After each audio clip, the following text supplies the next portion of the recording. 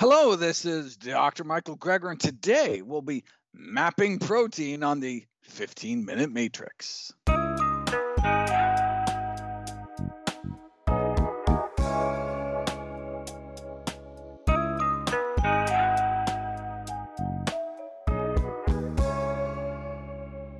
Welcome to the 15-Minute Matrix. I'm Andrea Nakayama, functional medicine nutritionist and your host. This is the podcast that brings you bite-sized insights and lessons on how to use the most important tool in functional medicine and functional nutrition. Today on the 15-Minute Matrix, I'll be speaking with Dr. Michael Greger, a founding member and fellow of the American College of Lifestyle Medicine.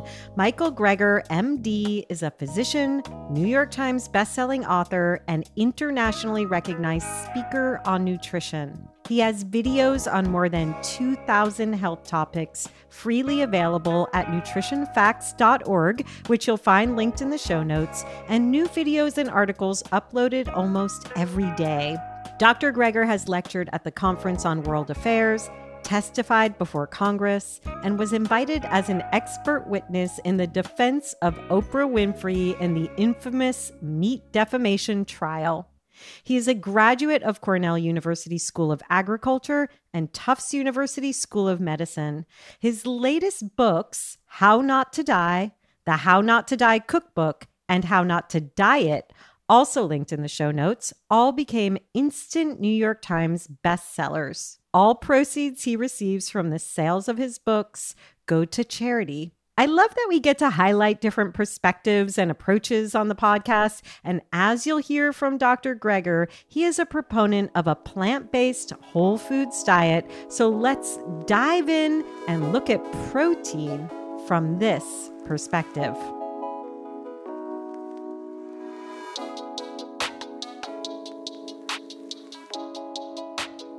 Dr. Greger, welcome to the 15-Minute Matrix. So excited to be here. Let's do this. Let's do it. We're talking protein today. So exciting. Start us out just with your concept of what makes up protein and possibly what it does in the body. Why do we need it? Well, protein is composed of amino acids, many of which are essential, meaning our bodies can't make them. We have to get them in our diet.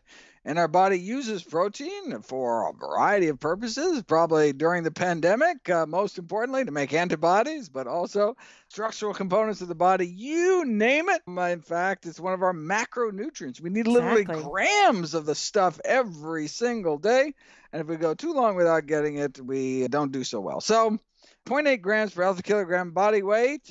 And the healthiest sources are those without the baggage of saturated fat, cholesterol, etc. So plant sources of protein are the healthiest because then you get the bonus of the fiber and the phytonutrients and the antioxidants and, all the other good stuff along with it. So well said, Dr. Greger. When we think about proteins and we think about protein in the body, what historically did people realize about the need for protein? Well, there was the so-called protein myth. So we used to think that, in fact, the name protein comes from the same root as proteus or, protein, importance. And so we used to have, much higher levels of protein. There were these infamous studies done on poverty-stricken folks where pregnant women were given a few meals of meat a day in an attempt to double their protein intake.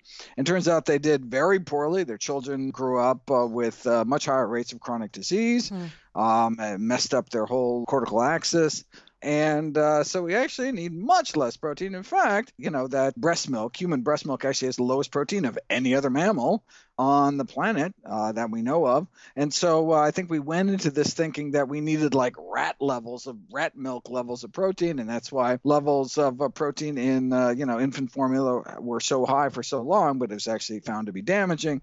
And so we brought it back down to earth to what human evolution has designed over millions of years to be perfect amount of protein for people. And for adults, it comes out to 0.8 grams per healthy kilogram body weight. Super easy to get. not something to even worry about. Think about it. If you're eating a variety of whole plant foods, you don't have to worry about getting enough protein. Well, I want to talk about that plant food protein in just a moment, but I'm wondering if we just sit on the left side of the matrix for a minute, looking at the mediators.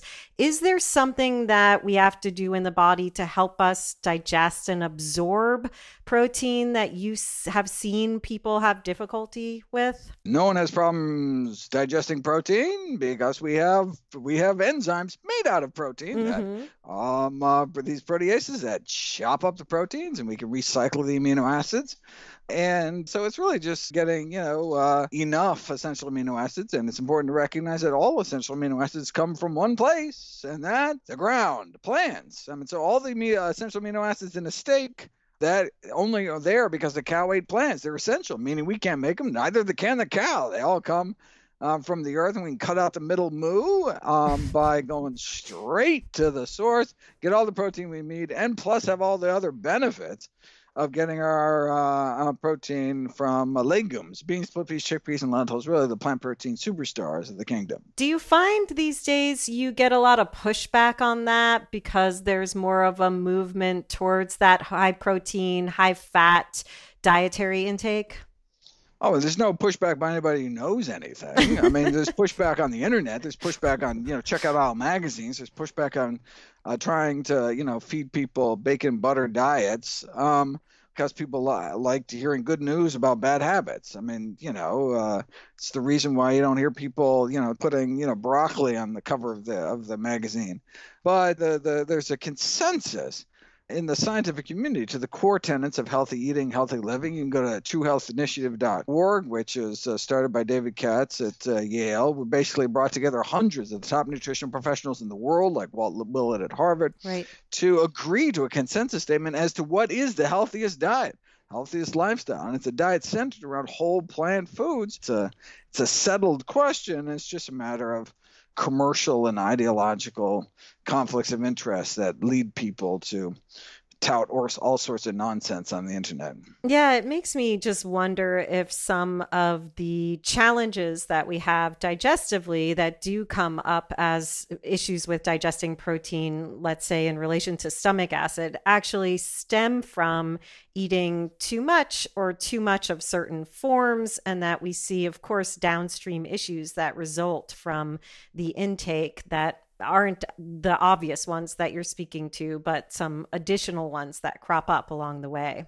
Regardless of how well we're digesting, some amino acids, some protein does end up in the colon, and that fosters growth of bad bacteria. Right. We want our gut to foster the growth of fiber-eating bacteria, not the protein eaters, which lead to hydrogen sulfide and all sorts of other bad things in the gut. And so that's why we don't want to eat. One of the reasons we don't want to eat excess protein. Also, excess protein increases levels of IGF-1, a cancer-promoting growth hormone. Right. And so there's all sorts of reasons. Oh, look, methionine. I mean, if there's one thing that we see in the literature in terms of longevity, is methionine restriction. And, where is methionine found? Largely, meat, dairy, and eggs, animal proteins. Again, another reason to shoot for legumes as the preferred source. So when we look at the center part of the matrix, this is the area that I call the soup of the matrix. Everything is connected in this area. If we're to tick around and think about where protein consumption supports that area and where it might actually do damage if there's too much or not enough, is there anything that you see that pops out at you? Well, so again, too much protein can increase these cancer-promoting growth hormones. Right. Too little protein, well, then you're gonna run into all sorts of problems with immune function and wound healing. And, exactly. Yeah. But who? I mean, how many cases of kwashiorkor have you seen recently? I mean, we're not really seeing nutritional deficiency these days. Beriberi, pellagra. What we're seeing are diseases of nutritional excess. Yes, it's true. Too much saturated fat, too much sodium, too much junk in people's diet, and frankly, too much protein. And so there was, these studies I talk about in my latest book, How Not to Diet, where they took people put on so-called protein-restricted diets, and it wasn't protein. They just had people eat the recommended amount of protein. So they took people eating, about 150 grams a day. It was more kind of the typical American male intake, dropped them down to 75, cut their protein in half, and had tremendous metabolic benefits. And so they were actually eating more calories, but actually gaining less body fat, all sorts of benefits to so-called protein restriction. But no, it's eating the recommended amount of protein. And so it was the excess protein that the people were eating regularly that was actually damaging from a cardiometabolic standpoint. And what about the hormones and mental health issues? Is there any research? You're so good at pulling all the research together that speaks to the protein necessities for those functions?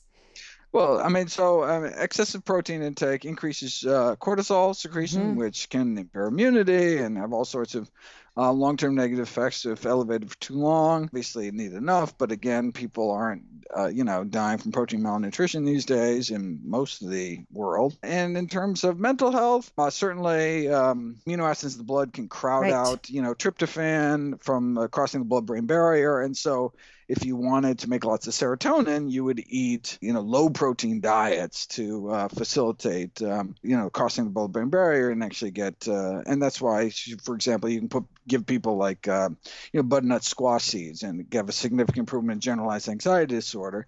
And so it's basically you're, giving tryptophan-rich foods in the context of a low-protein diet.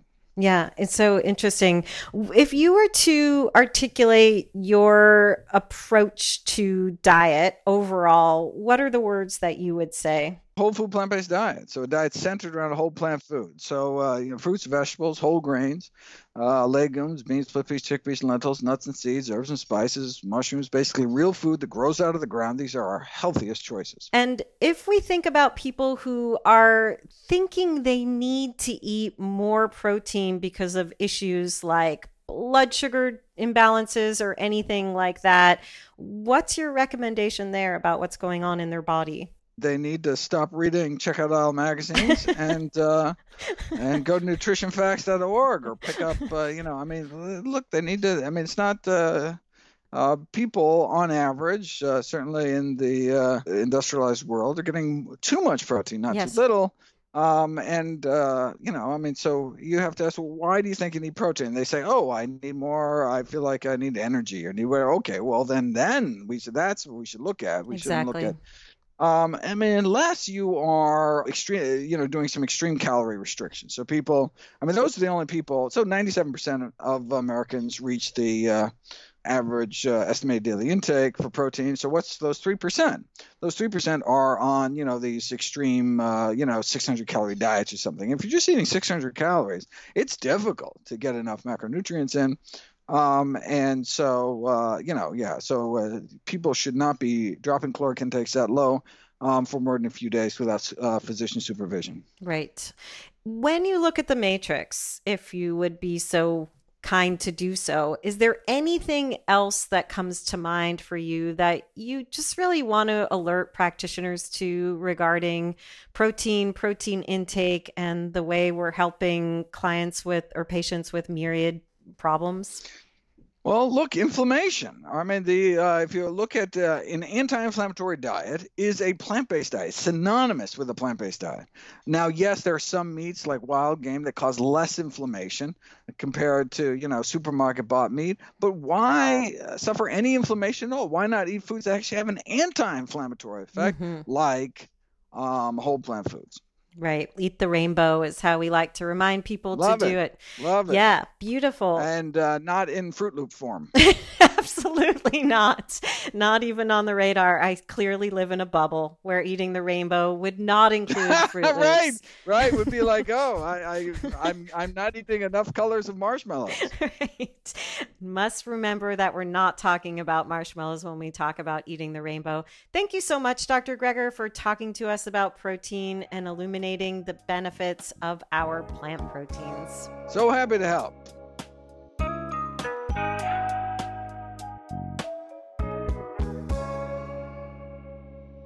The 15-Minute Matrix is brought to you by me, Andrea Nakayama, and the Functional Nutrition Alliance. The 15-Minute Matrix team includes music by my son, Gilbert Nakayama, and production support from Renee Hunt, Natalie Merrill, and Christine Shook, along with sound production by Rowan Bradley.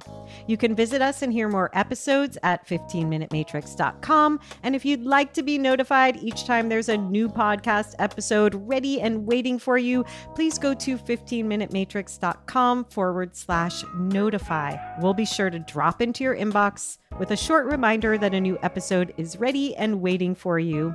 You also have an open invitation to email us. We want to know who you'd like to hear on the podcast and what you'd like to see mapped on the 15-Minute Matrix. You can email us at ask@15minutematrix.com.